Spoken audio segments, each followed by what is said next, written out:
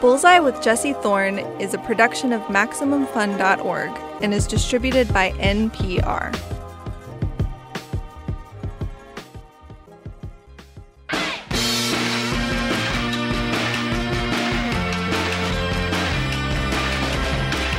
It's Bullseye. I'm Jesse Thorne. A quick warning before we get into this interview.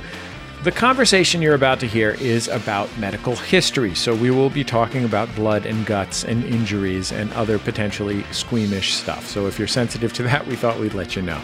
Anyway, there's something fascinating and morbid about medical history, something that is unique to that genre. Like if you read up on military history, odds are you'll hear a lot about generals maneuvering soldiers around, surprising each other, burning down cities. The technology has changed, but nothing else has, really. We've always known how to fight war. But if you look into the history of medicine, one thing will become very clear very quickly. For a very, very, very long time, we had no idea how our own bodies work. Sawbones, which is a podcast produced here at Maximum Fun, is a show about all the gruesome, gross, and sometimes very funny stuff that we did to our bodies in the name of health and medicine. It's hosted by Dr. Sydnee McElroy, a physician and medical history buff, and her husband, Justin McElroy, who hosts the shows My Brother, and Me and The Adventure Zone. Since the COVID-19 pandemic has dominated the headlines, Sawbones has also become a great source for reliable context and information about vaccines, epidemiology, and why you shouldn't take your dog's worm medicine to fight off the coronavirus. When Sydnee, Justin, and I talked in 2018, they'd just released a book based on the show. It's called The Sawbones Book, The Hilarious, Horrifying Road to Modern Medicine. It is beautifully illustrated by Taylor Smurl. And just a couple months ago, the book got a paperback edition, a definitive paperback edition with new material. You can buy it now, too. Anyway, let's get into it. Justin and Sydnee McElroy of Sawbones.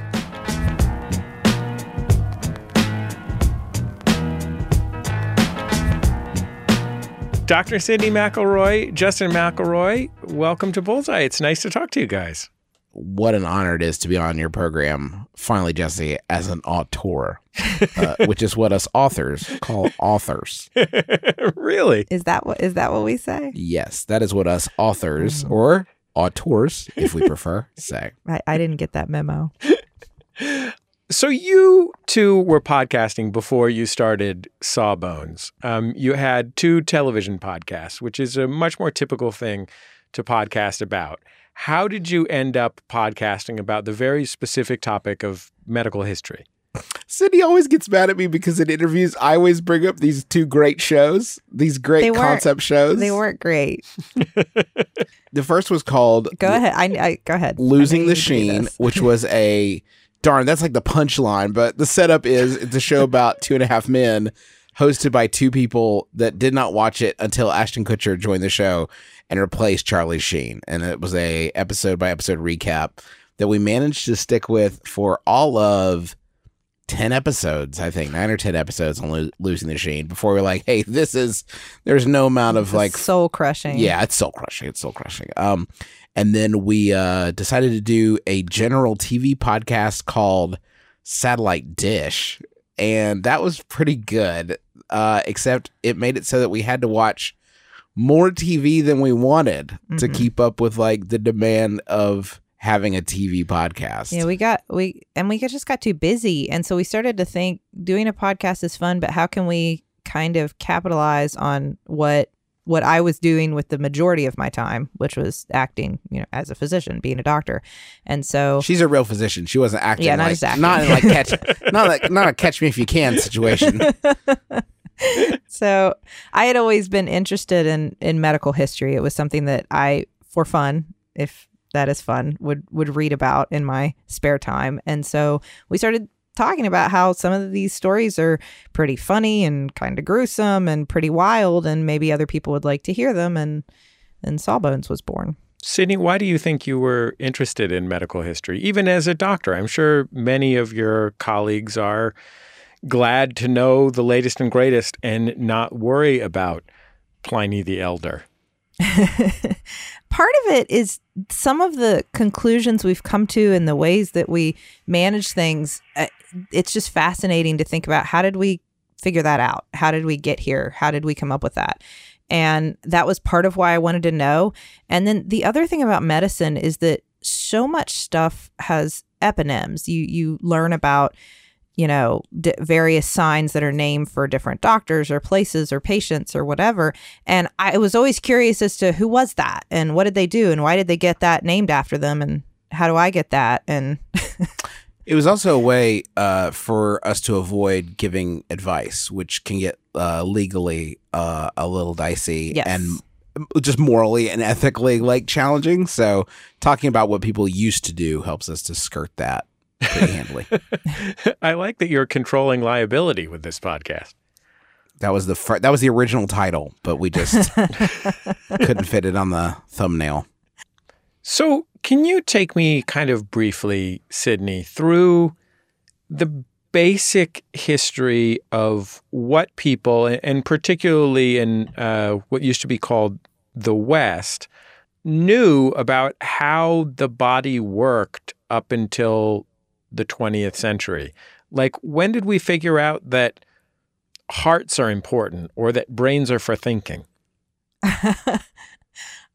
So we'll just sum up the past 245 episodes of our podcast in a breezy 2-minute summary. No problem at all. Sydnee, go. I'm just all looking for a few basic signposts I can build the rest of this around, okay? A lot of the first challenge is anatomy. I mean, that was the basic first challenge, was what's inside the human body and can we take a look and figure that out? And it really wasn't until dissections started becoming culturally and socially acceptable.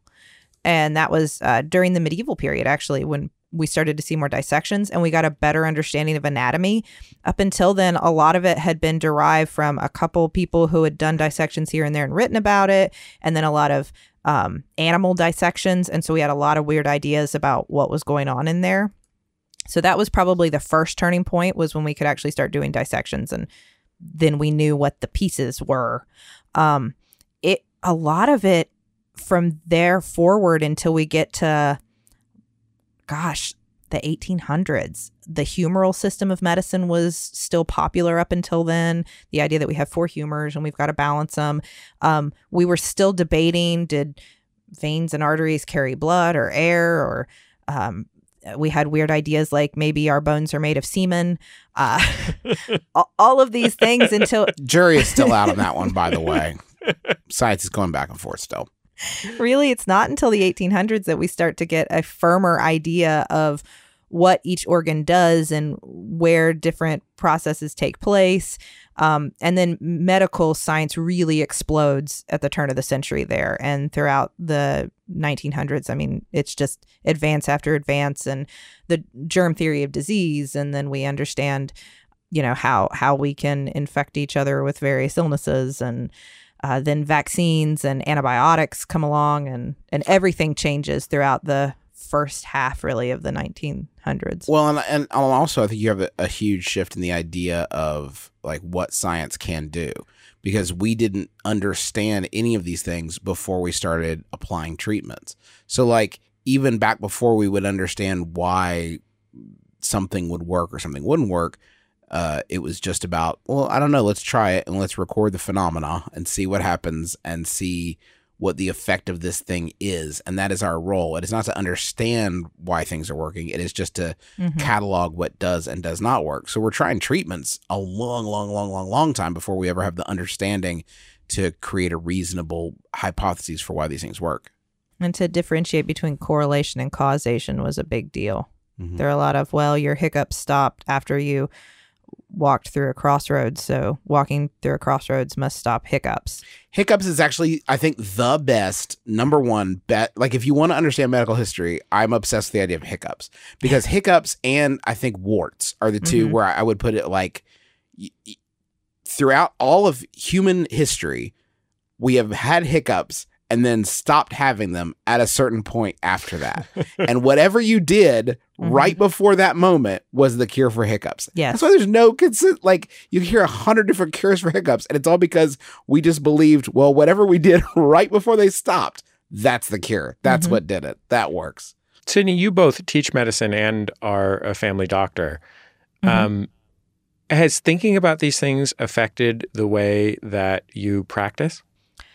I think for sure. I'm a lot more in tune with the fact that even though we have come very far and we know a lot more than we used to, even 50 years ago, there's still a lot we have to learn. There is still a reason to take every new advance and look at it and analyze the data and figure out why we're making these decisions, and then take all that and still try to advise. There is still some individual treatment for each patient. There's still a way to take all that evidence and then use the part of it that is most appropriate for each person for their health and for their benefit. And I think I've really come to understand that better from studying this.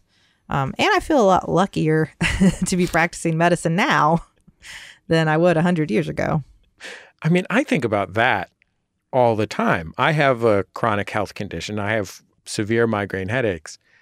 And I think of the fact that, you know, human beings have been on the earth for so long, like so long. And my health condition doesn't threaten to kill me, but it sure makes my life miserable. And I think what an incredible difference just the past 25 years, even since in my memory, is over the 25 years before that when my mother suffered from migraines, to say nothing of 75 years ago when my grandmother suffered from migraines, or 100 years ago when some guy in Dusseldorf just, you know, would try to self-trepanate so he could let the demons out or whatever. No, it's very true. I think I've become, I hope, a better advocate for like vaccination as an example because of this when I'm talking to my patients, people who are nervous about it. I think having the historical perspective and saying, listen, I know how hard it is to see your kid get a shot, but let me just walk you through why and how and what it was like before. Having that perspective of what it was like 25, 50, 75, 100 years ago and the dangers that were out there for kids. I hope it helps me be a better advocate. It's also been one of the frustrating things about making Sawbones in the past couple of years is that what started out as a show that was supposed to be about medical history and, hey, hooray for us, aren't we smart? We solved all these things. Far too frequently, I think our show has recently had to become like, hey, this is still true. These things are still made up. Like there is still such a thing as right and wrong and true and false. And some people still would love to steal your money to pretend to make you feel better. Or just get asbestos back out there, get its moment to shine again. Nope, still bad. It's still actually very bad for you. Is actually one of the things that is still very true. So that kind of stuff has got it has like inadvertently made Sawbones more political just because like talking about how science is an actual thing has become annoying. Become a political act. Yeah, exactly. Yeah. Sydnee, it must be interesting for you to be constantly engaged with the failures of your profession.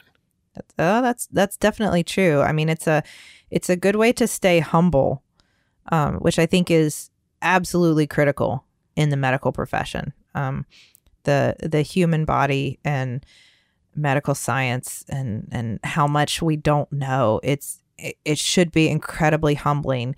And I think if you come at taking care of people from that perspective, then you will do your best job and know your limitations. I think it's really important as a physician to be able to say, I don't know, and just honestly tell a patient that. And that's very hard. That's an incredibly difficult thing when you're in the room and somebody's looking to you for answers and you don't have an answer because either we don't know yet or that's something I'm going to have to read about that because that's not something I come across every day. And so I need to do more research. Oh man, it's hard to say I don't know. And I think knowing that a lot of people before me have either had to say I don't know or didn't, and they paid the price for that. I think it's good. I think it's hard also because I think to hear you talk about it, Sid, it is hard to say I don't know, but also the internet does not also know. So please don't go ask the internet, because the internet does not know better. And I think that's the assumption is there's this presupposition people make on the internet all the time about medicine or doctors, that doctors are trying to keep the good stuff from people. So like an admission of ignorance from a doctor can like the internet can rush in to fill that vacuum, and I think that could be really dangerous. It is, and that's actually one of the things that I have said, and I've heard my colleagues say a lot, is that I wish I had the kind of self-assuredness or confidence that some of the people who are out there peddling fake cures and fake medicine have. Because if you watch like people on the internet doing like nutritional response testing, they are so certain, and that is a certainty that a lot of the time I just can't have, because I think this is right. I have the evidence. This should work for you, but everybody's different, and every day is different. And so let's try it and then come back and let's see how it goes. Somebody with that kind of certainty always makes me a little wary. We'll wrap up my conversation with Sydnee and Justin McElroy when we return from a break. Still to come. Imagine if we could get one of those old-timey doctors into a time machine and transport them to today. How would they react to modern medicine? The Sawbones team, that's a pretty good guess. It's Bullseye from MaximumFun.org and NPR. I started listening to Ono, Ross & Carey shortly after I broke my arm. I was allergic to water. I knew it was time to make a change. There's something about Ono, Ross & Carey that you just can't get anywhere else. They're thought leaders, discoverers, founders, healers, luminaries. Ross and Carey don't just report on fringe science, spirituality, and claims of the paranormal. They take part themselves. They show up so you don't have to. But you might find that you want to. My arm is better. My landlord came back from the dead. Just go to MaximumFun.org. Thank you, Ross and Carey. Ono, Ross & Carey is just a podcast. It doesn't do anything. It's just sounds you listen to in your ears. All these people are made up. Goodbye. Here at Planet Money Industries, we've manufactured t-shirts, we've bought oil, we've even gone to space. But our next Planet Money series, well, let's just say a superhero is born. Coming to a podcast feed near you from NPR. It's Bullseye. I'm Jesse Thorne. My guests, Justin McElroy and Dr. Sydnee McElroy, co-host the podcast Sawbones, a marital tour of misguided medicine. When we talked in 2018, they just published a book based on their podcast. It's called The Sawbones Book, The Hilarious, Horrifying Road to Modern Medicine. Sydnee and Justin have just released an updated paperback edition of the book, which you can buy now. Let's get back into our conversation. Who's your favorite snake oil salesperson of all time? I mean, for me, it's got to be Pliny the Elder. I know you're going to say otherwise, Oh, yeah. Justin, but he was so earnest and so creative in his wrong cures. It's never as easy as take this herb. It's always like take this herb and then get some pigeon eggs and insert it in there carefully and then put it in a bucket of urine and dump some wine in and leave it out in the sun for 3 days and then take it and bury it in the ground. And after a week, you can have your cousin who has red hair spit in it and then eat it. And you'll be, you won't be dizzy anymore or something like that. And it's just amazing. This stuff. It's so creative.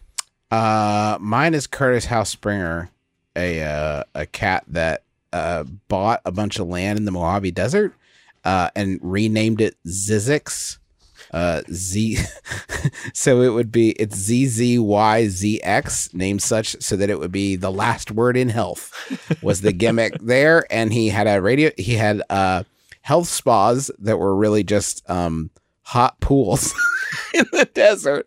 And he started, he had a radio station. Like, to be clear, when you say hot pools, we're not talking about natural hot springs even. No. We're just talking about he filed a mining claim Yes. Yeah. to get some land and then put in a water boiler. Yeah, and it's he had a 60-room hotel, a church, and there was a spa that was shaped like a cross, and he had his own radio station that just played like religious music and ads for his medicines constantly. So he was known as the King of Quacks, right? King of Quacks. Curtis Housebringer is a good one. Sydnee, as a woman, as you study the history of medicine, are you struck by structural inequities between men and women and people of other genders? Definitely. One of the earliest episodes that we did was on hysteria, which is, of course, not an actual disease. It's not an actual disorder. It was kind of a catch-all term for a woman not acting the way we would like her to. And there may have actually been medical problems that underlied some of these symptoms and some of these behaviors. In other cases, it could have just been a woman who didn't want to conform to the societal standards of the time period. And there were obviously all kinds of horrible treatments, and women were institutionalized for having hysteria. And that concept is, of course, outdated today. Nobody's diagnosed with that now. But you see echoes of that even in medicine today. It's no surprise that if you are not male, your pain will not be perceived as great by your medical professional. Will undervalue your thoughts about what might be going on, and not take you as seriously, and undertreat you. And we've seen that with things like, I think endometriosis has been in the media spotlight a lot lately, where a lot of the times, if it has to do with the pelvis and you're not a male and you come in with a complaint, you're kind of just turned away and said, like, well, I don't know, take some ibuprofen, you'll be fine. And the same thing, I think, childbirth. You could make a lot of arguments for the way that we medicalized childbirth and kind of took it away from the people giving birth and said, you can't handle this. We'll do it all for you. Just lay there and let us take care of it. There are echoes of that now. It's not as bad, certainly. And I think with more female doctors, that has helped. But we still have a way to go. When my wife was pregnant, you go through the lists of things that medical treatments that you can and can't have when one is pregnant. And many of them are prohibited basically because they haven't been studied in the population of pregnant women.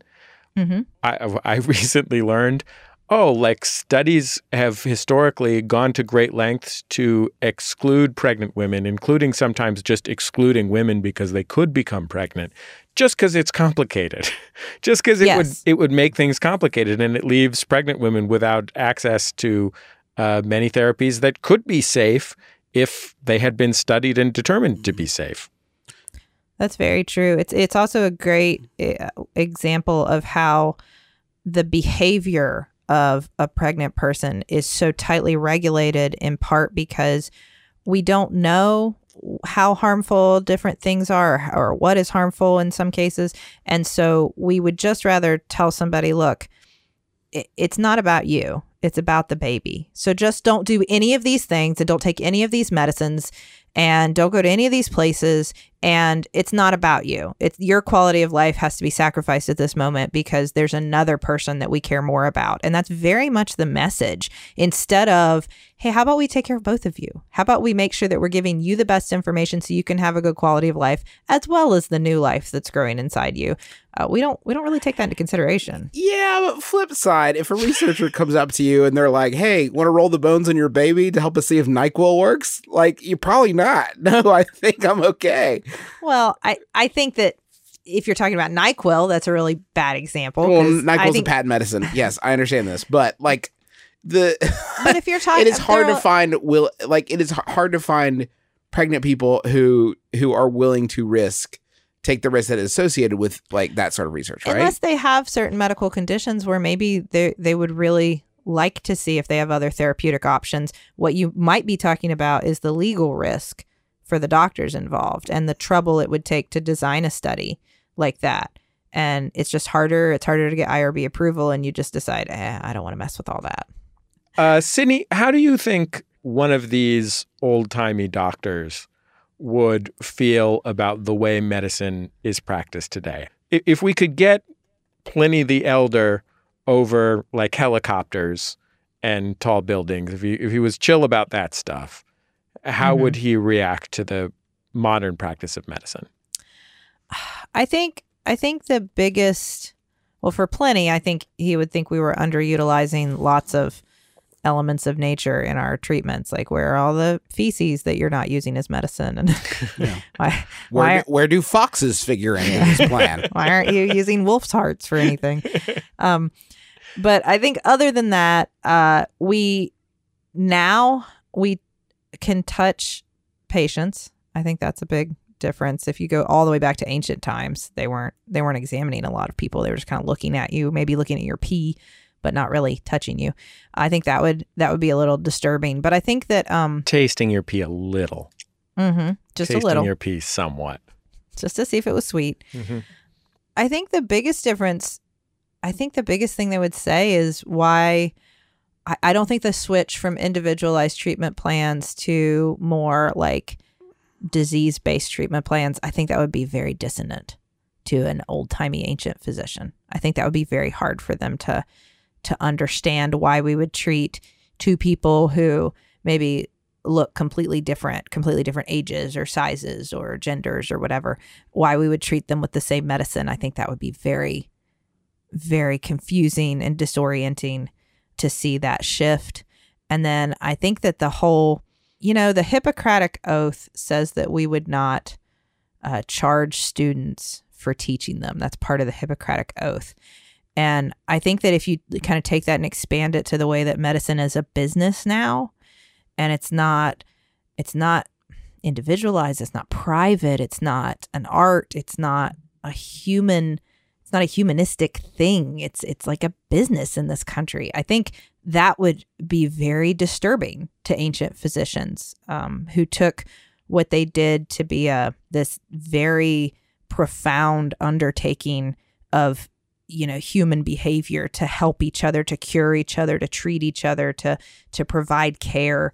I think the way that medicine has become something that you can buy and sell, I think that would be very upsetting. That's my guess. Plus probably like some stuff about the volume of the two different colors of bile. Well, that too. Well, I mean, are we assuming we already told them about like TVs and electricity and everything? Because it's going to be a rough week regardless. The electronic medical record alone is just, that's the end of it. Well, Justin McElroy, Dr. Sydnee McElroy, thank you so much for coming on Bullseye. It's nice to get to talk to you guys. It's been too long. Yeah, likewise. It's our pleasure. Thank you. Please buy our book. Justin and Dr. Sydnee McElroy from 2018. Their podcast, Sawbones, drops weekly, which, given the fact that Sydnee is both a parent and a working physician in the midst of a pandemic, is pretty extraordinary. Listen and subscribe to Sawbones for helpful news you can use about our world health situation right now, and something to take your mind off all that from medical history. The Sawbones book, The Hilarious, Horrifying Road to Modern Medicine, is beautiful and delightful. Its definitive edition with expanded material is out right now in paperback. That's the end of another episode of Bullseye. Bullseye is created from the homes of me and the staff of Maximum Fun in and around greater Los Angeles, California. Here at my house, I'm not afraid to say that I have a grape nut stash. I don't know if you guys know about the grape nuts shortage, but it is real. And particularly in a pandemic, you don't want to have to make a special trip to get your grape nuts. The show is produced by Speaking Into Microphones. Our producer is Kevin Ferguson. Jesus Ambrosio and Jordan Cowling are our associate producers. We get help from Casey O'Brien and Kristen Bennett. Our interstitial music is by Dan Wally, also known as DJW. Our theme song is by The Go Team, thanks to them and to their label, Memphis Industries. You can keep up with the show on Twitter, Facebook, and YouTube. We post all of our interviews there. And I think that's about it. Just remember, all great radio hosts have a signature sign-off. Bullseye with Jesse Thorne is a production of MaximumFun.org and is distributed by NPR.